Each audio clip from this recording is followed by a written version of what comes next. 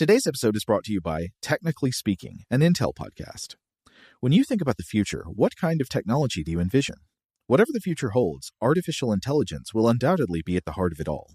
Join Graham Class as he hosts Season 2 of Technically Speaking, an Intel podcast, and hear from the minds transforming healthcare, retail, entertainment, personal computing, and more with the help of AI. Tune in every other Tuesday and explore the latest technology that's changing our world today and creating a more accessible tomorrow. Listen to Technically Speaking, an Intel podcast on the iHeartRadio app, Apple Podcasts, or wherever you get your podcasts. AT&T connects an ode to podcasts.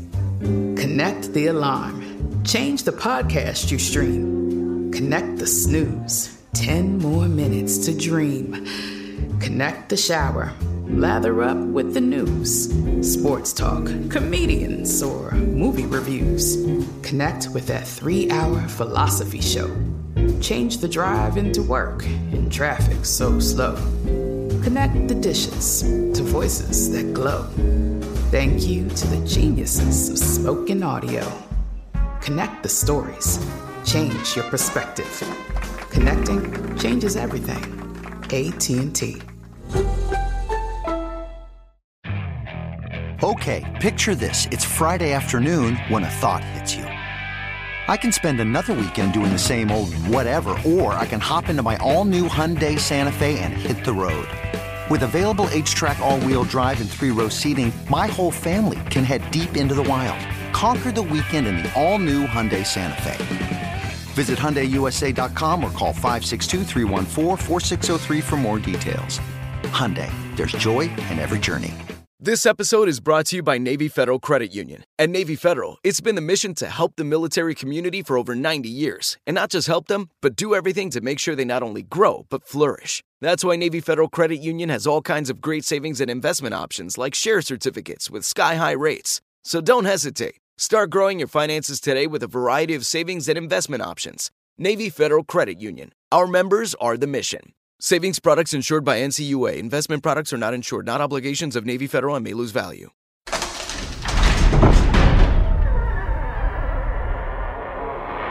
Hey, welcome to Stuff to Blow Your Mind. My name is Robert Lamb. And I'm Joe McCormick, and we've got a couple of days off coming up, so we are running a Vault episode today. This episode originally aired on September 30th, 2021.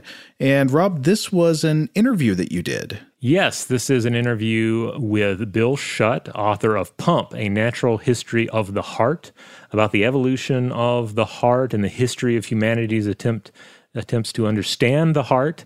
So it's a really fun chat. And at the end of the episode, we actually discuss monsters a little bit. We talk about The Thing from Another World. Oh, I can see because of the date. This would have been right on the edge of October last year, wasn't it? Yeah, but it was weird because it was just after we had watched the Thing from Another World for Weird House Cinema. But I just organically asked him. I was like, "Hey, you obviously write about vampires and so forth, and you're very interested in sort of monstrous aspects of anatomy and the biological world. Do you have a favorite monster movie?" And he said, "Oh, without a doubt, it's The Thing from Another World." So we chatted about it a little bit, and it was pretty fun. All right. Anyway, we hope you enjoyed the episode. Welcome to Stuff to Blow Your Mind, a production of iHeartRadio.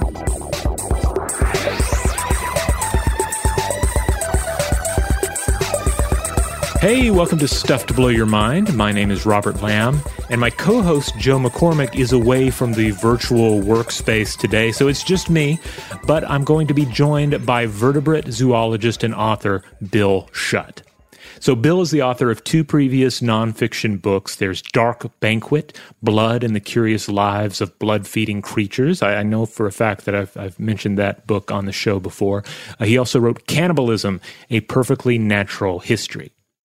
His latest book is Pump, A Natural History of the Heart, which is out right now in hardback, as an ebook, and also as an audiobook. Now, we're mostly going to be talking about the weird and wonderful evolution of the heart, as well as humanity's attempt to understand it through history. But as always, I have to stress that the book itself, Pump, in this case, goes into far greater detail and includes so many more wonderful examples. Case in point, we don't get into the horseshoe crab at all or blood transfusions, but there are great chapters in the book on these topics. It's a great read, and I highly recommend it. So let's go ahead and jump into the interview. And hey, towards the end, we're actually going to chat a little bit about horror movies. I'm not going to spoil which one, but it just happens to be a film that I watched for the first time in recent weeks. So this was quite enjoyable. Welcome to the show, Bill. Would you mind introducing yourself to our audience? Hi, yeah, nice to be here. My name is Bill Schutt, and I am a vertebrate zoologist and recently took an early retirement from Long Island University, where I taught for over 20 years. I taught anatomy and physiology. I taught courses in evolution and dinosaurs. And my research interests for the past 30 years or so have centered around bats. And within the 1,400 plus species of bats, I specialized on the 3 vampire bats. And so that sort of led to my first book after writing a bunch of scientific papers, and that was Dark Banquet, Blood and the Curious Lives of Blood-Feeding Creatures. And I followed that up with a book on cannibalism called Cannibalism, A Perfectly Natural History. And so here I am now having written a book on the heart, and that is Pump, A Natural History of the Heart. When did you know this was going to be your next book? Did it just seem like the next logical step, or was there something in particular? Yeah, it really didn't seem like the next logical step, because of the topics that I had covered initially were more macabre, and you know, you go from vampirism to cannibalism into the heart, and that's there's sort of a jump there, and really what I was lucky enough with the first 2 books to sort of find a niche between the sensationalized sort of garbagey stuff on one side, and on the other side is sort of academic material that nobody would read unless you were studying those topics. And so I sort of fit myself into the middle of that. And I've always been interested in taking complex or misunderstood concepts and demystifying them, putting a zoological slant on them, making it humorous, entertaining, and not using a whole lot of jargon. And then going off on sort of side trips where I got to discuss what I thought and what I believe are important topics, whether it's history or biology. So when I was starting to think about what I wanted to write for my 3rd nonfiction book, my editors at Algonquin and my agent all suggested that I possibly look for something a bit more mainstream. And they gave me a short list. And one of the things that I did some preliminary research on was the heart. And I got to say, initially, I thought, this has got to have been done before, because there's hundreds of books. This topic is, so widespread and popular. And I was really surprised to find that there was this space for the type of book that I wanted to write, where you move through the animal kingdom, you tell these interesting stories based on animals, then you move into humans, go into myths and the history of a particular topic, and then sort of grab interesting stories about medicine, past, present, and future. And so I was really surprised, to tell you the truth, that there was so much there. And a lot of it was really strange enough to satisfy that part of me. And I've always been into horror movies and books. And so I always had this kind of like weird bent as far as that stuff went. So once I figured out that there was enough interesting material there to satisfy myself and I think my readers, then it was a done deal that I was going to work on the heart. So the heart, especially from the human perspective, takes on all of this additional symbolic weight, and you discuss this in the book.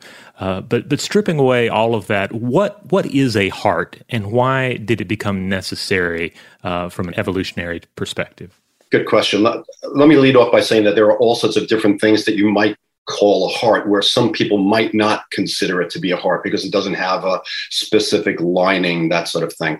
But a heart is really a pump, a muscular pump. So we're talking about involuntary muscle. So it's not under your conscious control. And when it contracts, it sends a fluid, either blood or, if you're an insect, hemolymph, around the body. And what it's doing, and there's variation here as well, is it's carrying oxygen to the body, and it's carrying carbon dioxide to a place where it can be eliminated. by the same token, it's carrying nutrients that are either absorbed through the digestive tract wall to the body and getting rid of waste products that are produced by the body. So it's a way to move that fluid around and to move around those substances. Now, that was not a problem. If you're really, really tiny, you don't need to have a special circulatory system because those materials that I just mentioned, they just diffuse in and out of your cell. If you're a single-celled organism or if you're really flat like a tapeworm, then that material just moves from a high concentration to a low concentration. So just as an example, if a single-celled organism is surrounded by water and that water has got more oxygen in it than is inside that cell, then the oxygen is going to go from high concentration outside the cell, right through the cell membrane into the cell itself. And that's how that material moves. It just goes high concentration to low. That works great if you're tiny or flat. And it doesn't work at all if you have any kind of size, because it's very difficult and diffusion doesn't work efficiently if you're talking about an organism made of millions of cells and thousands of cell layers thick. Diffusion just doesn't work, or it works, but it works really slowly. So millions and millions of years ago, probably 500 million years ago, in order for creatures to get larger, they had to evolve systems that allowed those materials to move in and out and within the body. That had to take place. And so what evolved with these systems of tubes and pumps to help distribute that liquid, which became the carrier for oxygen and nutrients and waste and carbon dioxide. So it was, in a sense, organisms couldn't evolve to be as complex as they are now if they didn't have this transportation system evolving inside them. I have to say, I really loved the evolutionary journey you take us on in the book. I think back to your book on vampires and blood drinking and the evolution of bats, and in a way, it's like we kind of think. We already feel like the destination there is weird enough, so we expect the journey to be weird. With the heart, it's easy to take it for granted, but it's such a weird and wonderful evolutionary journey you describe. Oh, thank you very much. Now, I love how you explain that we have to get away from the human-centric view that the human heart is like the pinnacle of design or anything of that nature. You know, the ultimate in evolution. You describe a number of wonderful and I guess from the human perspective, strange hearts in the book. If you were to play favorites, which non-human heart in the book impressed you the most?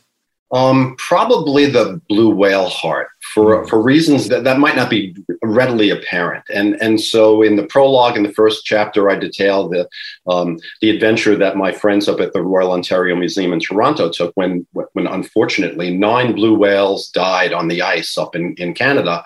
And usually these whales sink. And 3 of them didn't. They washed ashore in these remote spots, and these guys went in there and recovered one of the hearts. And the reason they did this is because they were mammalogists, and they kept hearing this question from folks about what's the largest heart in the world? Well, blue whale heart. How big is it? They really didn't know. Well, it's probably as big as an SUV. But so when they got the chance to go get one, they did it. And it took 5 years. We're talking heavy construction equipment to move these things around. There were 4 of them inside the whale pushing the heart out through the ribs. And when the thing was, when they finally got it on the ground, when I looked at pictures of it, it reminds me of like a 400-pound soup dumpling. It did not look like a heart that you might get at a butcher's, for example. And so there were so many strange things about the heart, and one of them was this shape that it took because we think that it's able to collapse under high pressure when they dive. So they don't know, but this is what they hypothesize. The other thing is that it was a lot smaller than they thought it was going to be. Now, this is the largest heart in the world. Yes, it is. But maybe it's the size of a golf cart rather than an SUV. And that question became really interesting to them and to myself. And And what it boils down to is, if you were to look at the heart of a hummingbird, for example, and this is an animal that can beat its wings 800 times a minute. To do that, it takes muscle, and it takes nutrients, it takes oxygen, produces carbon dioxide. So there's got to be this massive amount of blood flowing into those flight muscles. In order to do that, one thing you can do is have your heart beat as really fast, and a hummingbird heart can beat 1,200 beats per minute, and that is probably about the physical limit that a heart can beat. So we're talking about fill, empty, relax, and then this whole thing taking place again. 1,200 times a minute is ridiculous. So as a mechanical device, it's probably about topped out right there. I don't know if you can go and beat any quicker than that. The only other way to get more blood to these muscles, these wing muscles, is to have a larger heart. So because of that, hummingbirds have a heart that's 4 or 5 times larger relative to their body size than a blue whale heart, whose heart maybe beats 10, 15 times a minute. And it doesn't have that high metabolic demand that the little guys like hummingbirds and shrews might have. That to me was, that was probably the most interesting. But, there was this long list that I had to sort of pick through before I figured out how to answer that one. But blue whale hearts, and they are on display. This heart has gone through this plastination process. If you've ever seen the Bodies exhibit, it's like these guys with their cadavers who are posed in strange positions, dribbling the basketball with no skin, which is, try to avoid that.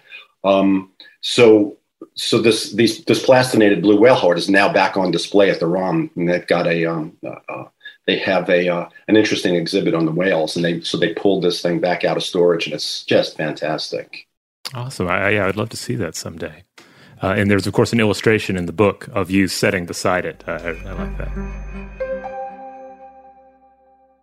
Shout out to Astepro for sponsoring this episode and providing us with free samples. Rob, as the local host with allergies here, they sent you some of their nasal spray to treat your allergies. What was your experience like? Yeah, that's right. I always wrestle with the pollen a bit when it rolls in during the spring, so they sent me the little nasal spray. I tried out the product, and yeah, it sure did help me get on top of my symptoms for the day. And it's so fast-acting, it was already kicking in before I left the house. Astepro is a first-of-its-kind nasal allergy spray. It's the fastest 24-hour over-the-counter allergy spray. It starts working in 30 minutes, while other allergy sprays take hours. Astepro is the first and only 24-hour steroid-free allergy spray. Astepro delivers full prescription-strength indoor and outdoor allergy relief from nasal congestion, runny and itchy nose, and sneezing. Get fast-acting nasal allergy symptom relief with Astepro. Go to asteproallergy.com for a discount so you can get Astepro and go today. ASTEPRO allergy.com. Astepro and go. Use as directed for relief of nasal congestion, runny nose, sneezing, and itchy nose due to allergies. Today's episode is brought to you by eBay. eBay Motors is here for the ride. Remember when you first saw the potential? And then, through some elbow grease, fresh installs, and a whole lot of love, you transformed 100,000 miles and a body full of rust into a drive that's all your own. Look to your left. Look to your right. It's official. No one's got a ride like this. There's nothing else that sounds like, feels like, or looks like the set of wheels in your garage. With over 122 million parts, you can make sure your number one ride or die stays running smoothly, so there's no limit to how far you can take it. Brake kits, turbochargers, engines, exhaust kits, roof racks, LED headlights, bumpers, whatever your baby needs, eBay Motors has it. And with eBay Guaranteed Fit, it's guaranteed to fit your ride the first time, every time, or your money back. Plus, at these prices, well, you're burning rubber, not cash. Keep your ride or die alive at ebaymotors.com. Eligible items only. Exclusions apply. Today's episode is brought to you by Visible. If you haven't heard of Visible, now you have. They're the wireless carrier that's making wireless visible. It's in the name. Get a one-line plan with unlimited 5G data powered by Verizon, just $25 a month, every month, taxes and fees included. Having a one-line plan means you only need you to save. No estranged roommates, exes, cousins twice removed, or AI-powered humanoid robots needed.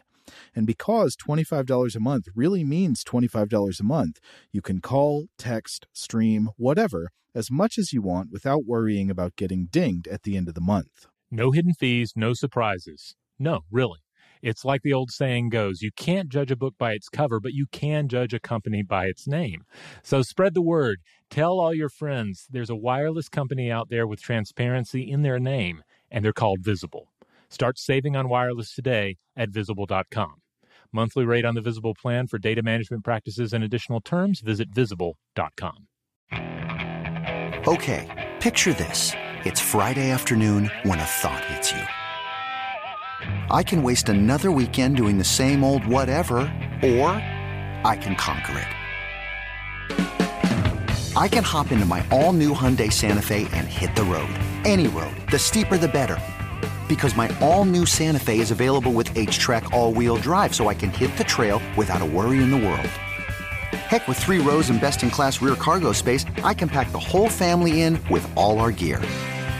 We've got available dual wireless charging for our phones, so we'll never lose touch with civilization, and we won't lose touch with the primordial power of Mother Earth. So which is it? Waste the weekend or do something a little more epic? And conquer it in the all-new Hyundai Santa Fe. Visit HyundaiUSA.com or call 562-314-4603 for more details. Hyundai, there's joy in every journey. Now, on a similar note, thinking back to getting away from the human-centric view of the heart, you stress that we also have to realize that the organ systems in the body don't function like separate chapters in a textbook, and I found this really eye-opening. Because I think to my own self, and I'm thinking, oh, well, that's exactly how I think about it. I think of those clear overlays in anatomy books, and I think, okay, this system, and I fall into that trap of thinking about my own body that way. Can you get into this a little bit? Because I found this a rather insightful part of the book. Sure. As I might have mentioned, I taught anatomy and physiology for about 2 decades. And one of the things that I stress to my students, this is an extremely complex course, 2-semester course that I taught with a lot of difficult concepts. And I think that people fall into this trap, especially students, of thinking that, okay, I'm taking an exam, I'm studying circulatory system, and now I'm going to take an exam, and then I can forget that stuff before I get out to my car after the exam is over. And that's just not the case with when you talk about anatomy. So, for example, in my mind, there's no way to separate the circulatory system from the respiratory system. Because if you're going to begin, we talked about the fact that one of the things that the hearts and circulatory systems do is circulate blood that carries oxygen. Well, how do you get that oxygen? That's the role of the respiratory system. And then at a microscopic level, the circulatory system and the respiratory system come into contact, and there's this transfer of either carbon dioxide from the circulatory system to the respiratory system, or oxygen from the respiratory system to the circulatory system. And then we breathe out, and the whole thing starts again. So I always stress the fact that you can't, that you really can't understand one without putting it into the context of the other. And then you go into things like, well, how do these muscles contract? Well, that's tied into the nervous system as well. My students would laugh at me because this is something that I've just stressed over and over again, that they have to think of this as something other than chapters in a book. I love that. Like I say, I feel like even though I don't have this kind of anatomy background, I still flash back to those anatomy books from like high school and whatnot, and think of myself as divided that way. Now, in the book, you also get into the history of humanity's understanding of the heart, and and you stress this in the book, and I realize our understanding of this is imperfect. But can you talk about what the ancient Egyptians seemed to understand about the actual functionality of the heart and heart-related pathologies? Yeah, well, the ancient Egyptians, and so we're talking, say, from what I have researched, something like 1550 BCE. So that would be the Egyptian Book of the Heart, which is written on papyrus in hieroglyphs. And it appears to some translators that the Egyptians knew quite a bit about heart attacks, and aneurysms. And you got to be careful there, because these translations from papyrus to English or to whatever language you might be using, you've got to be careful because it's not precise. They had a different way of thinking back then, and and our translations of ancient works, you always have to sort of be careful about what you're stating as a fact. What we do, we are more sure that the Egyptian physicians believed that the heart was the center of things like emotion, or what we would call the soul. And then on a physiological level, and this got picked up by the Greeks, that there were really two circulatory systems, that venous blood was completely different than arterial blood, which was actually air. And so it was initially thought by these guys that, and then passed on to the Greeks, and then the Romans, who disproved the air part, that the venous blood derived from the liver, and some of it seeped across into the left side, and that mixed with air, and there was this magical material called pneuma in the air, and so they got a lot wrong. That's not to sort of mock them, because they were working with zero instrumentation, the things that we take for granted nowadays. But unfortunately, that got picked up by the idea of cardiocentrism, and also their ideas about the circulatory system were picked up by the Greeks, because Egyptian medicine, that type of information was held in high esteem by the Greeks. From there, Hippocrates and Aristotle wrote about the heart and the circulatory system. They stayed with this sort of cardiocentric view that the heart was the center of things like the mind and intellect, and they really thought of it the way we now think of the nervous system.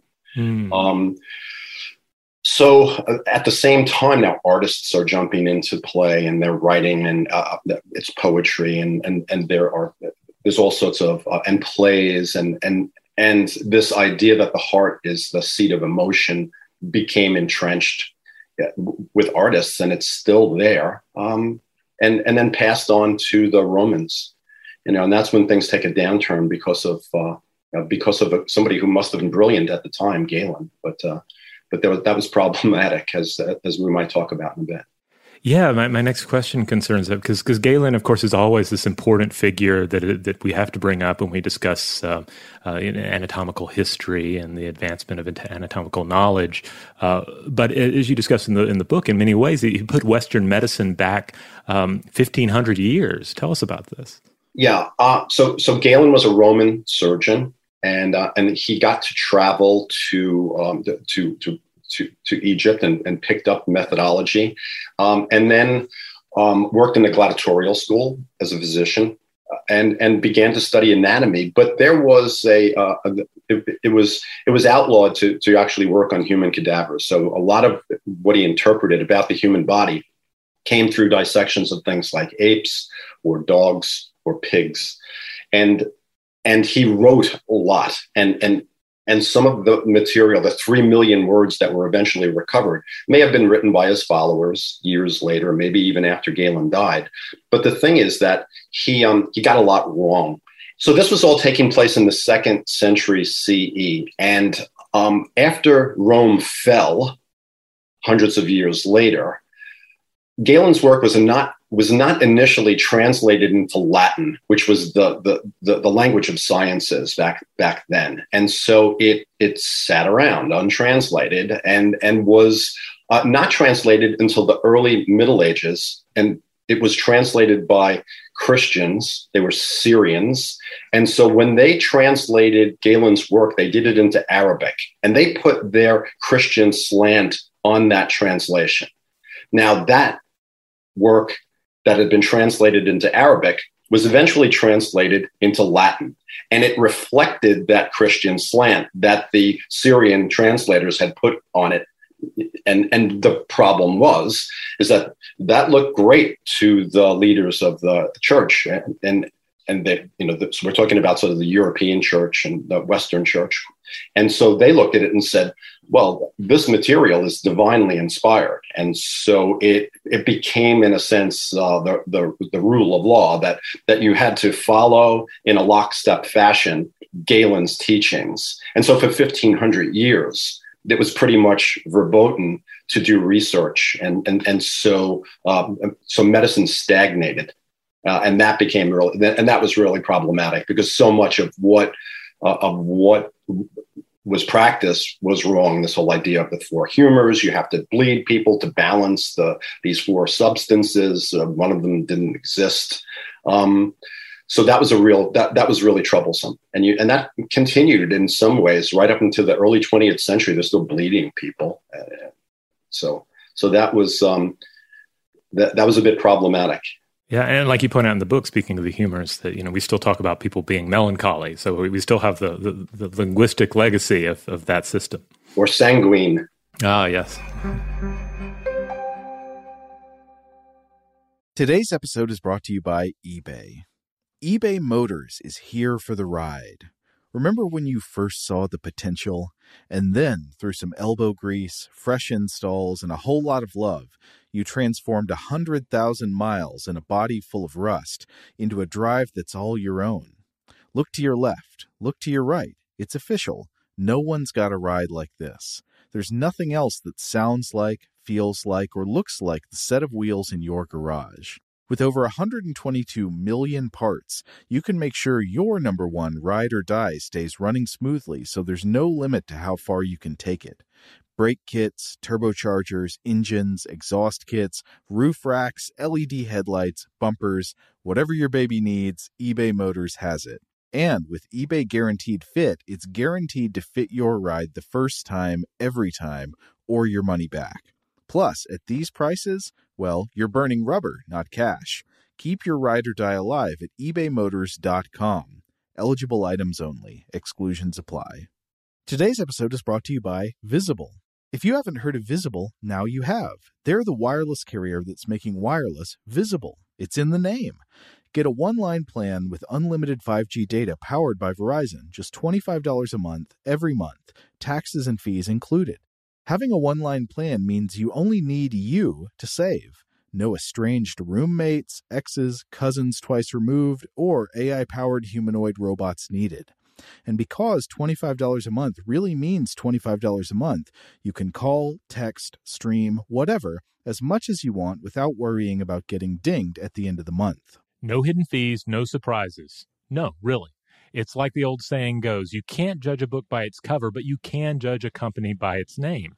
So spread the word. Tell all your friends there's a wireless company out there with transparency in their name, and they're called Visible. Start saving on wireless today at Visible.com. Monthly rate on the Visible plan for data management practices and additional terms, visit Visible.com. Okay, picture this. It's Friday afternoon when a thought hits you. I can waste another weekend doing the same old whatever, or I can conquer it. I can hop into my all-new Hyundai Santa Fe and hit the road. Any road. The steeper, the better. Because my all-new Santa Fe is available with H-Track all-wheel drive, so I can hit the trail without a worry in the world. Heck, with 3 rows and best-in-class rear cargo space, I can pack the whole family in with all our gear. We've got available dual wireless charging for our phones, so we'll never lose touch with civilization, and we won't lose touch with the primordial power of Mother Earth. So which is it? Waste the weekend or do something a little more epic? And conquer it in the all-new Hyundai Santa Fe. Visit HyundaiUSA.com or call 562-314-4603 for more details. Hyundai, there's joy in every journey. Top Thrill 2 is like no other course. 2 420-foot vertical speedways, 3 launches. All right, let's talk strategy. Copy that, driver. Go for maximum acceleration off the start. Roger that. You've got a short straightaway to push from 0 to 74 on the first vertical speedway. And what about the rollback? Rollback will set you up for an explosive reverse climb 420 feet in the sky so you reach 0 G's in total weightlessness. 420 feet of straight-up speed. Let's get it. Top Thrill 2, the world's tallest and fastest triple-launch stratocoaster. Get your tickets at cedarpoint.com. Now, skipping ahead more into the present and looking ahead to the future, you describe some amazing advances in medical science in the book. You get into the history of blood transfusion up to where we are now. You discuss heart transplants. How far are we away from what we, I guess, sometimes roughly refer to as lab-grown hearts? This to me, this was one of the most amazing things because I got to go to Harvard and meet with a researcher by the name of Harold Ott. And he is aware of the fact that there's a real problem with people on waiting lists for organs, and thousands of people die every year, not necessarily waiting for hearts, but waiting for livers, waiting for kidneys, and so. What he's tried to do is take a very different approach. The reasons why the people wind up dying on a waiting list is because you have to have the right type, tissue type, blood type. You've got to be able to move this thing maybe across the country, keep it refrigerated. And so that's oftentimes a crapshoot, whether that's going to work out for somebody. So what he's done is, and this is preliminary, he's taken cadaver hearts and put them through in a sense, a detergent rinse. And that detergent doesn't wash away dirt. It washes away the cells in the heart that your body would reject were you to take up that heart and transplant it. So we're talking about the muscle fibers and other associated cells.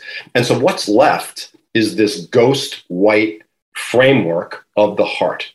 So now you've got something that looks like a heart, but really has no other cells besides the connective tissue cells, which your body is not going to reject. Okay, so now what he's done is, and this science does exist, he will take a sample, a biopsy, or a sample of skin cells from the person who's going to receive the heart, the recipient.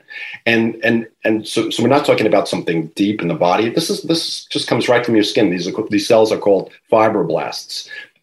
The science now exists to convert those fibroblasts into stem cells. And stem cells, depending on how the body stimulates them, can be converted into any type of cell. Now, so what they are able to do now still is to take these stem cells and stimulate them to become muscle cells. And so his idea now is to take these muscle cells and embed them, seed them, as it were, onto this heart. To this framework and grow a heart that is a match for this recipient, and it won't the recipient won't reject that heart. The immune system won't find it to be foreign cells or foreign tissue because it actually is derived from the cells of that recipient. So when I asked him, how long do you think this is going to take until it becomes commonplace? He said 10 years. That's his hope.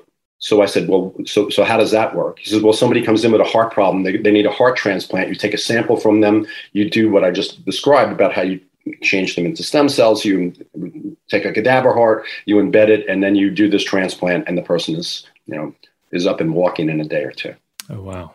Well, it's really exciting to imagine getting to that point, and like I say in the book, there's this wonderful evolutionary journey you take us on. I love the journey through our attempts to scientifically and I guess culturally understand what the heart is. Now, I have to ask, since we're getting into October here, your previous books have dealt with vampires and cannibals. Now we dealing with the heart and blood, and to understand you're working on a book about teeth. So I have to ask, what is your favorite movie monster? Without a doubt, it is the original, so the 1951 version of The Thing. Ah, yeah, with James Arness, who's in Gunsmoke in the 1960s and I guess early 70s, playing this walking carrot. Who crash lands in the Arctic, and how it's recovered by this research group, and what happens when it gets thawed out by mistake. I just think the movie has everything to me. It's got a great mood. It has a wonderful soundtrack. It's one of the first films ever that has overlapping dialogue. So when you hear these soldiers and these scientists in conversation, they're not waiting for someone else to stop talking before they talk. So this all has to do with the director, Howard Hawks, and it's just, to me, is a perfect film and stands up even today. A lot of people are in love with the John Carpenter, the 1982 movie, which is a gore fest. A good movie, you know, but I don't think that it I don't think it's quite as much of a classic as the original. I have to agree with you about the original holding up so well. I happen to have just watched it for the first time a week or two ago, and I totally agree on the dialogue. It's snappy and real, and so many of the sequences. I feel like there were those promo images of James Arness as the monster, and especially for people who came up, post Carpenter, we kind of looked at that and we're like, oh, I don't want to see a movie with this old fashioned looking monster. But the way it's shot in the film is so impressive, and you have that really frightening sequence with the fire. I think it totally holds up. Or when that door opens and it's standing on the other side of the door and it just like slams the door frame. Mm-hmm. I think it's really funny. And it affected me so much that when I started to write fiction, and I've written 3 novels, I based the characters in those novels on the characters in Thing, in especially the original, but certainly some of the characters in the when I was looking for a name of a character, I'd go looking in those movies, especially MacReady, who's mm-hmm. the hero in these 3 1940s era techno thrillers that I wrote with my co-author Finch. I have to ask, how old were you when you first saw The Thing from Another World? Young. My parents, back when I was a little kid, we went to the drive-in every week. Now that movie is older than I am. It's actually 70 years old this year, and so I probably was 5, 6 years mm-hmm. old, and that type of film. I've always been a huge film buff, and when I'm writing my novels, I'm thinking about these big cinematic scenes, and I think that when I write nonfiction, I'm able to go back. So I opened up the cannibalism with the story of Ed Gein, who was really the cannibal murderer that the Bates character in Psycho was based on. Alfred Hitchcock just took this real event and got rid of the cannibalism aspect and kept the mother obsession aspect of it. And so that to me that's another perfect film. There's about 5 of them, Psycho being one, and the original Thing being another. In the original, the Thing, it also is more of a blood drinker. It is more of a vampire. Do you think that had any impact on your eventual study of vampire bats? I wish I could say, because that sounds so cool, that connection. But I'd been into vampire movies as well. I'd been into the original Dracula and then the Hammer versions that came out in the 60s and 70s. So I guess I'd always been intrigued by blood feeding. But when I started to study bats, that was my first semester as a PhD student at Cornell. I'd always been into strange animals, and I'd always kept a lot of animals as pets. When I was a kid, I had a monkey. That's how different things were back then. Every snake, every type of lizard, whatever you could find in a pet shop or collect under a rock or drag out of a log. So I'd always been into sort of offbeat type creatures. And so when I started to work on bats, it probably took me about 5 minutes to decide that within these 1,400 species that I wanted to work on the 3 vampires. And I just lucked out, because in the early 1990s, 99% of what was known in the literature about vampire bats was known about the common vampire bat, and the other 2 were open books. So that allowed me to go in and do research on these and I was really lucky, because a number of really important, influential bat biologists took me aside and said, Bill, a vampire bat is a vampire bat is a vampire bat. You're not going to see differences. And I was fresh out of classes thinking, that doesn't make sense, because if you have 2 animals that do the same thing and they live in the same place, then either one of them is going to adapt a different behavior, or it's going to migrate, or it's going to go extinct. And so this little biologist, Arthur Greenhall from the Museum of Natural History, which I've been lucky enough to be there since the early 1990s as well, took me aside and said, "Kid, you got something, so shut up now and go do it." And from there, I was able to look at all these differences that were clearly apparent once we started looking at them. And just to sort of put a shout out there, it's not that people didn't know about it, because when I went down to places like Trinidad, they knew from the start that there were these huge differences. One of them fed on birds, the other one is on the ground and feeding on cows and pigs. And they knew about it. They just weren't publishing. And so I made it a point to bring these guys on as co-authors and bring them up and make sure that they came to conferences and got the due that I thought they deserved. Bringing it back to Pump for a second, I also love the bit where you get into the bats that hibernate in the snow. Yeah. Not a whole lot is known about them, except that there's a species of bat that lives in Japan that evidently hibernates in snow, and so the researchers originally thought, well, these guys and polar bears are the only mammals that do that. And so since this work was started, they figured out that polar bears might not really be card-carrying hibernators, because they wake up often in the winter. And so it's not known if these bats if these bats wake up in the middle of the winter or not. But they make this with their body heat, they carve this little cone in the snow, and then the snow covers them, and you don't find them until the spring, when it's either somebody digs them up by mistake, or it thaws out, and they're cold, they're laying there for a while until they can start to crank some blood moving through them, and then they fly off. But yeah, that was just one of I don't know, dozens of really interesting stories that I learned about, because the learning curve was steep, which made it that much more interesting. I don't go into these things as sort of experts on the heart, for example, or cannibalism, thankfully. Of course, the bats also remind me of the thing from another world, the organism suspended in the ice, which I guess drives home, no matter how weird an idea is that we dream up about an alien creature, like there's something in the natural world that is already as weird or weirder, right?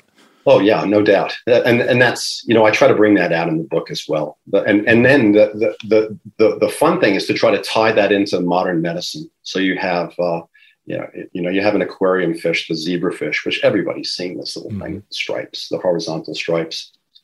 Turns out that if you snip off 20% of its heart, the heart not only grows back, but is completely functional. Now, if you were to do that, we don't really do that. There's no more gladiatorial combat. A lot of people are upset about that. But to be serious, if you have a part of your heart is damaged because the blood flow has been cut off to it, and in a sense that tissue dies, when it grows back, it's scar tissue. It's not contractile, good functioning muscle tissue. That's not the case with the zebrafish. So how do we take that? What does the zebrafish have going for it that enables it to completely repair its heart after being traumatically injured? And how do you translate that into curing a sick heart that is undergoing a heart attack or multiple heart attacks? And there was a list of those that I ran into. So that was kind of fun as well. Well, Bill, thanks for taking time out of your day to chat with us about the book. Well, it was really good to be here, especially to talk about The Thing. That's a new one for me. That one I haven't spoken to or been interviewed about. So it was a real pleasure to meet you and talk with you, Robert. All right. Thanks again to Bill Schutt for chatting with me. You can check him out online at billschutt.com. That's BILLSCHUTT.com. That website contains links to his social media accounts as well. The website features information about his 3 nonfiction books, that's Dark Banquet, Cannibalism, and now Pump, as well as his 3 fiction books co-written with J.R. Finch. That's Hell's Gate, The Himalayan Codex, and The Darwin Strain. I have not read these yet, but now I'm super interested to check them out after chatting with Bill. In the meantime, if you would like to check out other episodes of Stuff to Blow Your Mind, well, you can find them in the Stuff to Blow Your Mind podcast feed. On Tuesdays and Thursdays, we give you our core science episodes. On Mondays, we do listener mail. On Wednesdays, we do an artifact short form episode. On Fridays, we do a little Weird House Cinema. You know what that is. That's our chance to kick back and discuss a weird film. And yes, as luck would have it, we very recently discussed The Thing from Another World on the show. So, hey, especially after this chat with Bill, go back and listen to that episode if you haven't. Again, wonderful film. Oh, and then on the weekends, we do a little rerun. That's a Vault episode. Thanks, as always, to Seth Nicholas Johnson for producing the show and recording us here. And if you would like to email us, as always, you can do so at contact@stufftoblowyourmind.com. Stuff to Blow Your Mind is a production of iHeartRadio. For more podcasts from iHeartRadio, visit the iHeartRadio app, Apple Podcasts, or wherever you listen to your favorite shows.